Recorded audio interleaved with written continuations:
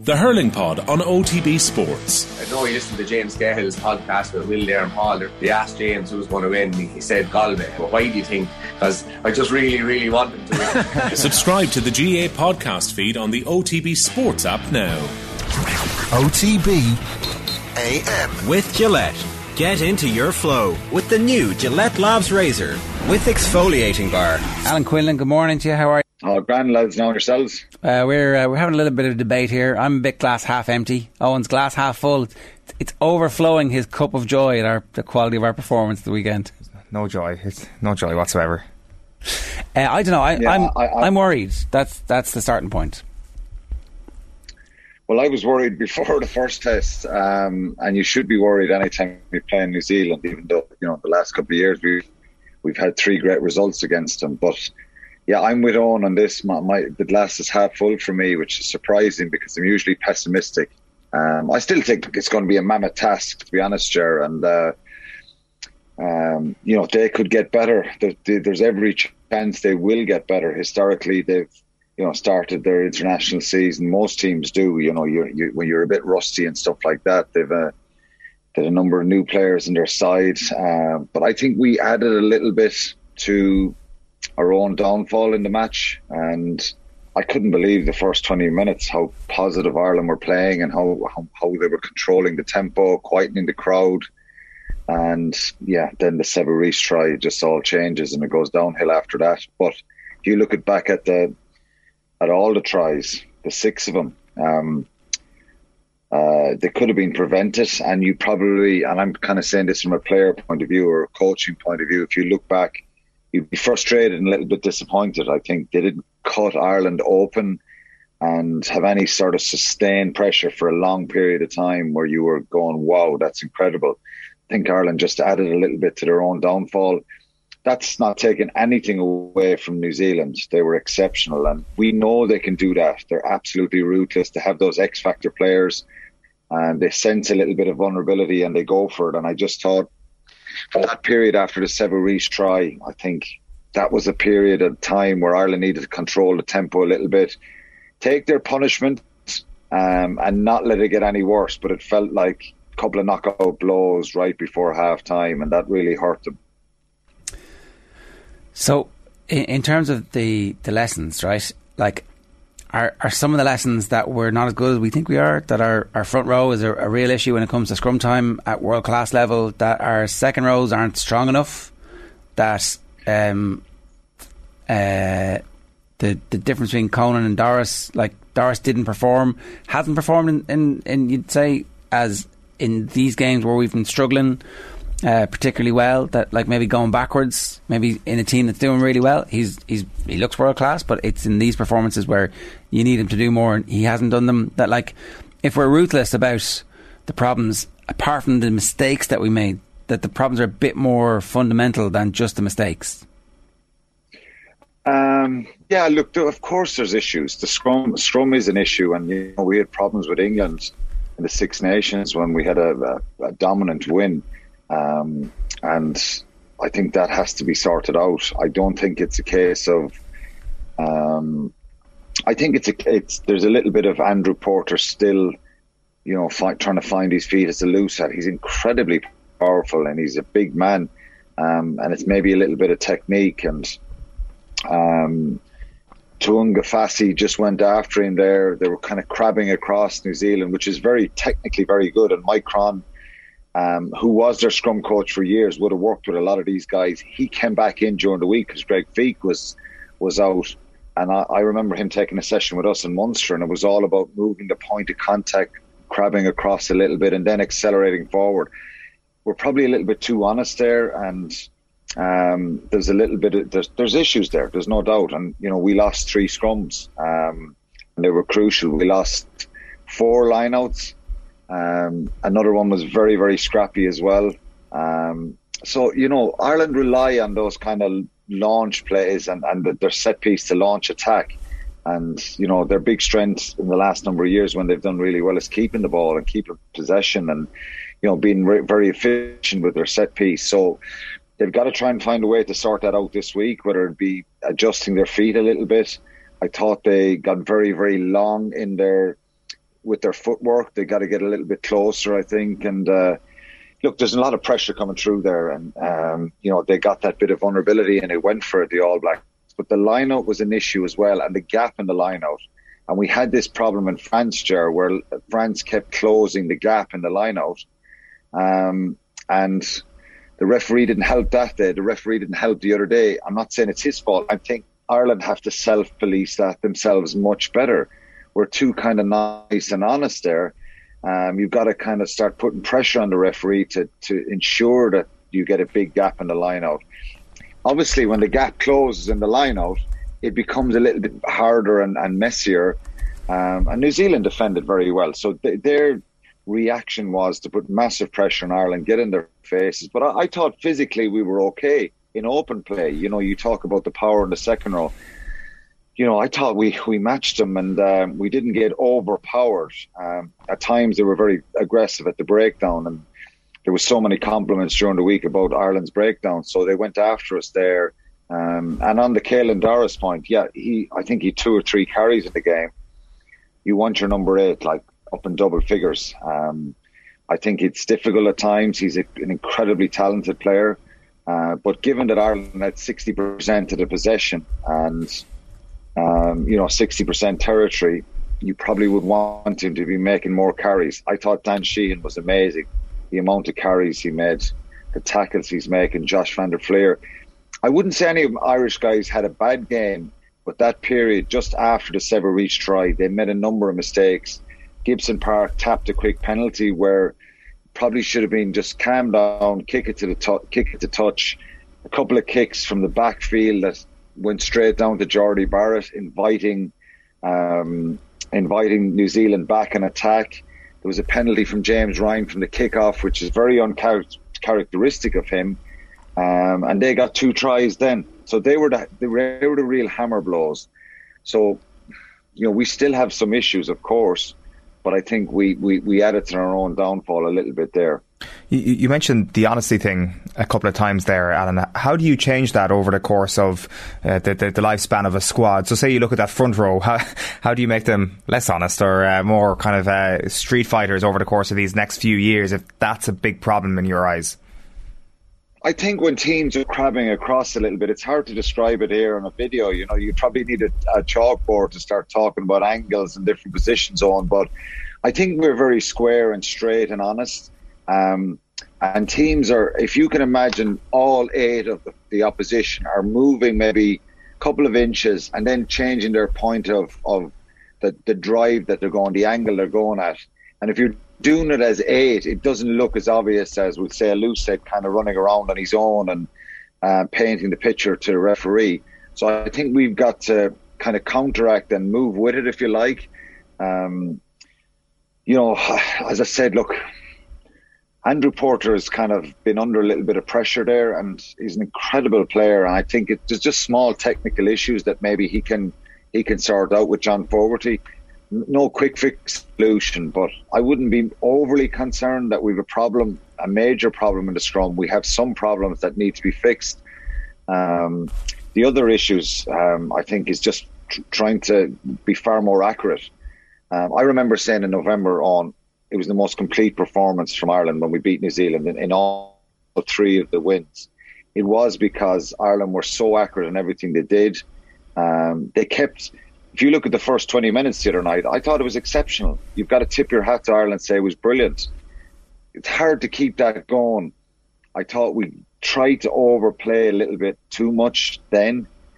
So it's just getting that balance right. Regarding the line-out, well, if I was there, I'd probably be whinging and whining at the referee and looking for my captain to kind of step out of the line-out and slow down the line-outs. You might get free kicked once for it, but to be really in his face saying, we haven't got a big enough gap here, they keep closing the gap all the time.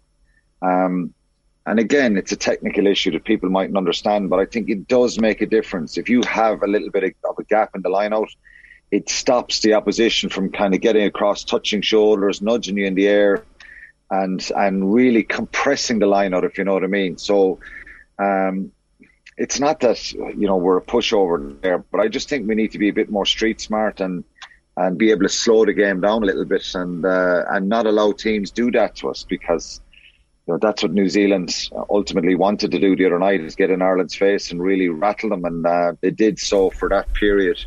And Ireland just made mistakes in that 10 or 12 minute period when it got frantic. And it's easier it's for me to say it, but they're an incredible side, and they can do that to anyone if they're on the front foot. Yeah, but I just think a couple of decisions went. We're a fairly seasoned team right there for Ireland. A bunch of those players have been on Lions tours. They've been in matches where it's going against them, and it just felt like nobody knew what to do to stem the tide or to slow things down. I was talking earlier, the OGA, whatever the rugby equivalent is of start a fight, get somebody to go down injured, whatever it is you have to do to give everybody 2 or 3 minutes and just say, okay, what the hell is happening? Why aren't we doing the things we said we would do?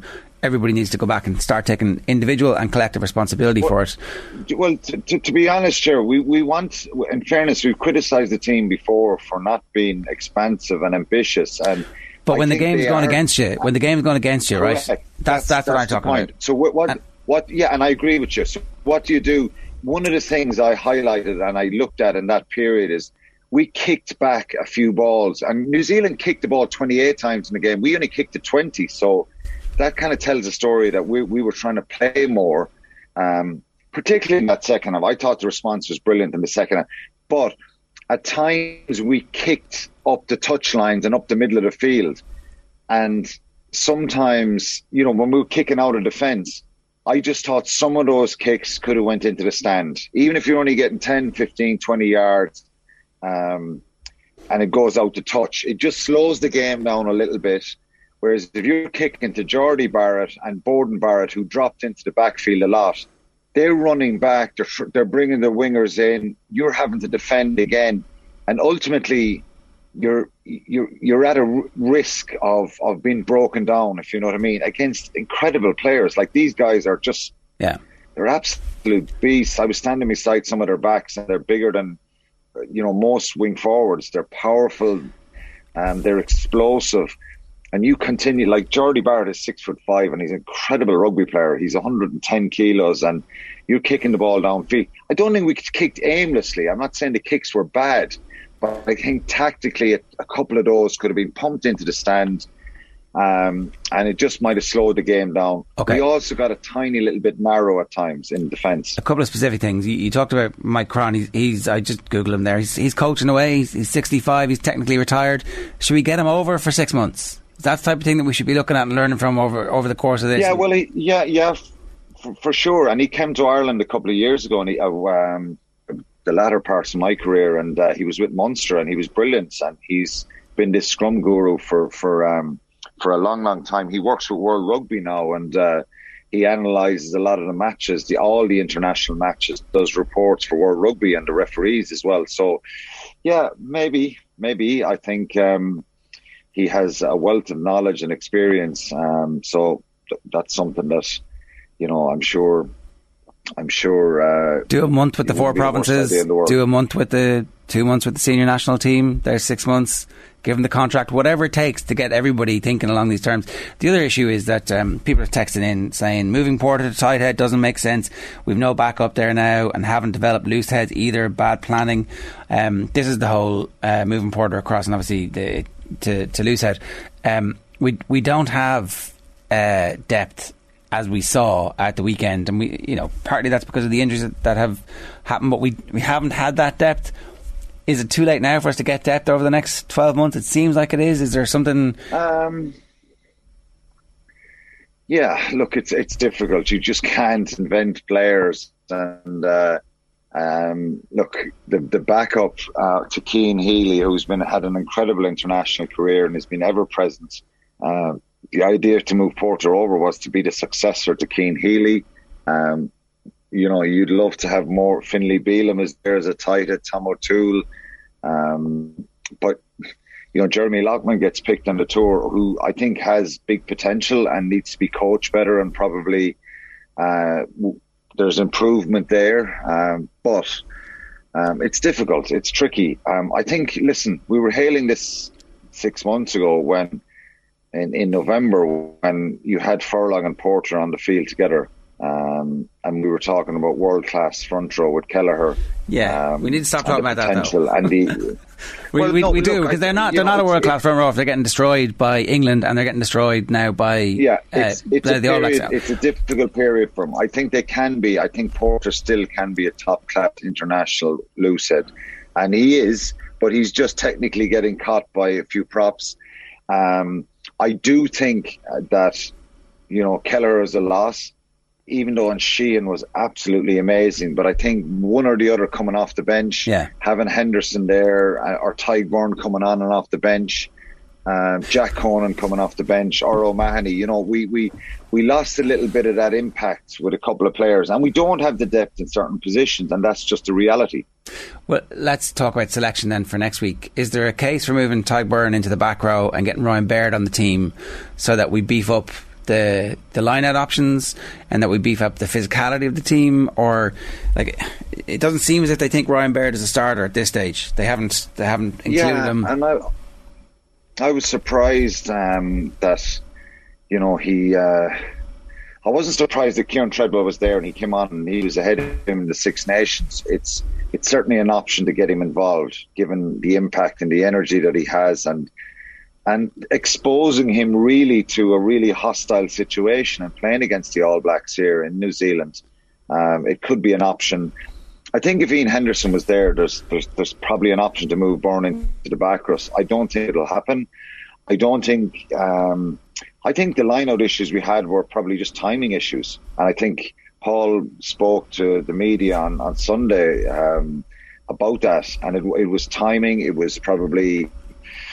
Because again, I look back at the France game in the Six Nations, and there's a couple of throws where it's hitting the top of the jumper and there's nobody up there with them. It's a timing of the lift or timing of the throw. So they need to get better at that. Regardless of changes, I think Jack Conan's impact off the bench was very good. You mentioned that about Doris, but I'm not sure if there'll be that many changes. I think you might think I'm crazy to say this, but I'd be thinking of putting Gary Ringrose in the wing and playing Bundy Aki and Henshaw together in the centre to try and beef up our physicality in that backline a little bit. We've been talking about that for years here. Let's try it and see what happens. That's not any kind of knocking Keith Earls' performance. I thought he was brilliant, and the try he scored. But Ringrose is kind of special, and Henshaw, they both had great moments in the game where they were making a lot of ground in that second half. So they have to defend better, Gerard, to have any chance the weekend. Make it really, really difficult, even when they're under pressure for New Zealand to get any sort of line breaks. And then, look back at that first 20 minutes. So the glass is half full, that like on, but, you could get the stride too. These guys can just, if they change gears, they can be extremely, extremely dangerous. But I think, Ireland can have a go at them, and hopefully they will have a real crack off them on Saturday. One of the things that we keep talking about when it comes to the conversation of depth is what happens if Ireland get injuries, and these players need to come in and replace them. But I think maybe what's kind of obvious now is that depth needs to be there for players who are out of form as well. And like you make the point, if Ian Henderson was in there, you put Byrne in the back row. Is there a chance actually that it would just be James Ryan who would miss out at this point? Doesn't make the starting 15 for a while, plays himself back into form, and all of a sudden the depth works a little bit better on that level. It feels that he kind of has to keep playing now because of a lack of options. It could be, yeah, but he has got to keep fighting through this period as well, because he's not. We were so spoiled with what James Ryan brought in the early parts of his career a couple of years ago. It was just sensational, constant carries, impacts over the game, like big moments. He's fighting to try and find that kind of form again, and sometimes as a player you've just got to keep going. I thought he put himself about, made loads of tackles, loads of carries the other night. It's not that he's playing bad, we just don't see him as prominent as we probably did at the start of his career. But look, even for the team that played the Maoris last week, I still think you can learn a lot on this tour. I know obviously you want to get results, and the issues around scrums and lineouts and things like that, and controlling tempo and all that kind of stuff. Well, there's certain guys are learning and watching it firsthand. Even the players in the squad, they're seeing this up close and personal, and as a group they can try and learn from that. So I think the ultimate goal really was obviously to try and win a test match here, but I still think they can still learn a lot from this. It's really, really important, and we said it on Friday, that it doesn't end up being a big score at the weekend. I have a feeling Ireland will be better. I believe they'll really make a go of this on Saturday. I'm not saying they'll win, but I think they will be better. My big fear then, when I start thinking about what New Zealand can do, but it's a learning curve for everyone to see what the characters are like, and can they use that going forward for next year. Yeah. What about Sexton? And we've been talking really since he made it clear after the Lions that he wanted to go to the next World Cup about how dangerous it would be for Ireland to try and rely on Sexton because of the injury profile and the position he plays in. He gets hit a lot, and maybe it's tackle technique. I don't know enough about that to be able to speak to that, but certainly he's gone in the middle of the game, early in the game at the weekend. Do we now just need to say, if you make it to the World Cup, great, but we're going to plan not to have you in all our big games? Because it just seems like it's a bad idea to put the eggs in the basket of somebody who's coming to the end of their career. We did it with Rory Best, and it backfired horribly in the last World Cup. It could easily just have the same thing again, where he's over the hill by the time the World Cup rolls around, but we haven't given any game time to anybody else, and so therefore nobody else had the opportunity. So is this now, irrespective of whether or not he's fit, pick Carbery at the weekend and go with it? I'm divided on that. I really thought Carbery, there was something about him when he came on the other night that I really liked. I thought even when he went for that try when Rico Ioane stopped him, there was something about him the other night that I liked. I liked that he had to be thrown in at the deep end. He did play really, really well in a tough situation, but I think he was going to start a test anyway, Carbery here. I think that was the whole idea. So he could start anyway at the weekend, and maybe it's a case of play Sexton next week. I just think, you make a very valid point of hitting a World Cup next year and the fly has behind not having enough game time then, and we're kind of... But after a World Cup, Jared, that's when your rebuild starts as well. And I don't think, you just got to deal with it then when it happens. I think if the fly has behind, we're putting more pressure on Johnny Sexton, but they're not challenging the same. So it's. I think Joey Carbery, as I said, did really well the other night. But if Johnny Sexton's fit at the weekend, would I start him? I just think his mental strength and his resilience and the power and presence that he has, I probably would.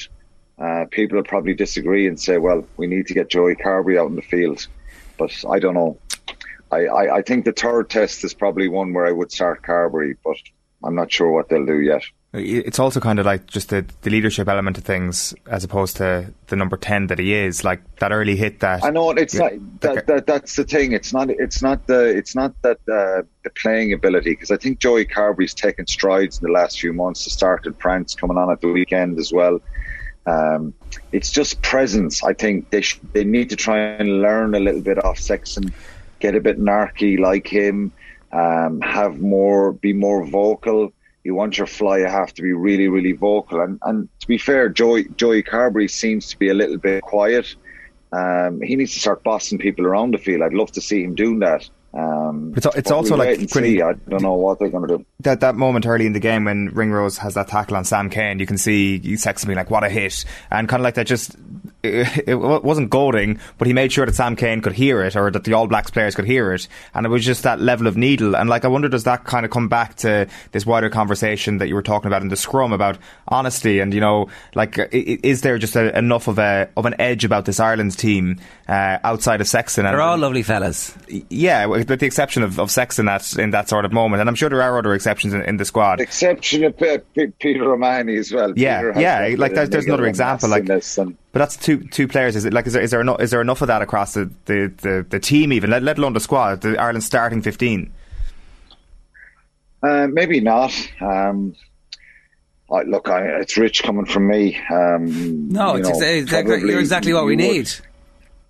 Yeah, look, you probably need a little bit more of an edge. I was kind of pumped up on Friday being at the press the captain's run myself, just thinking, I'd love to kind of, I'm not saying even when I was playing that I would have played well, but it's kind of one of those ones where you're going into the real deep end here, and you're going to get smashed, and you're going to get hit, and you'd love to have a fight there and kind of really get stuck into them. But look, I think they're incredibly tough players. Like Robbie Henshaw's the machine. Like, you know what I mean? You're not going to go out in the field and intimidate him. Robbie Henshaw'd kill me with a tackle if I thought I could kind of intimidate him. But there probably is a little bit of room just to have to be a bit more nasty and kind of have more of the Gary Ringrose hit and stuff like that, and kind of stand toe to toe a little bit. It's not going to win you matches, but sometimes the body language kind of generates a bit of energy amongst yourselves and stuff. But look, ultimately, I think Ireland need to technically be on the money for the next two tests to kind of any chance, and really fix the scrum, fix the line out, and hold on to the ball, and really look at what they did in the first 20 minutes. I thought it was unbelievable. I don't know what you think, but I really thought that the couple of turnovers they had, they were really frustrating New Zealand, and ultimately they were going to turn and have a purple patch. But the 3 tries they scored, starting with the Seba Reece one, was kind of a devastating blow for Ireland. It just had the bang of some of those games where we start well against the All Blacks, and then they hammer us without us almost noticing that the game is gone, and the game was gone at half time. And that's why it's also hard then to read too much into the second half, because the game is over, and we all know the game is over at that stage, really. And anytime we scored, they were scoring, or anytime it looked like we were going to score, they knocked the ball out of our hands. But to be fair, Jared, they would have loved to put 60 points on us, you know what I mean? And it wasn't as if they stopped. So I would give Ireland some credit for that, to be fair, the way they kept, the way they came out after half time, and Ringrose got to try earlier, and they kept going. And, so look, it wasn't the case that they wilted. They were under a fair bit of pressure at times as well, Ireland. But I thought it was much better in the second half. And look, okay. We'll judge it after the second test whether it's been a disaster or not, but I think it's they have an opportunity this week. They've got to really go after it and kind of pick themselves up. Yeah, and we're going to find out a lot about them and a lot about what their character is, and whether or not they're going to do anything at the next World Cup, I would say as well. Last question, it seems like your clothes arrived anyway. Clothes arrived on Friday, yeah, thanks be to God. And Paul helped me for a day and a half anyway, so it was good, thanks be to God. I needed the coat and some warm clothes for Saturday, but all good now, very happy, sleeping a little bit better as well. And what part of the world are you in now? Have you moved down to Dunedin yet, or are you still in? No, we moved down to Queenstown today, so I'm slugging it out here in picturesque Queenstown, one of the most beautiful places in the world, on the lake here. So it's half the Irish people here have gone off skiing today, and there's snow on the mountains here. It's incredible, it's a beautiful place. So go to Dunedin on Thursday for the team announcement and all that stuff, and the build-up will kind of start a bit more. Then the Irish team will go down to Dunedin until Wednesday. Right, well, enjoy. Thanks a million for joining us. Cheers. Cheers. OTB AM with Gillette. Get into your flow with the new Gillette Labs Razor with exfoliating bar.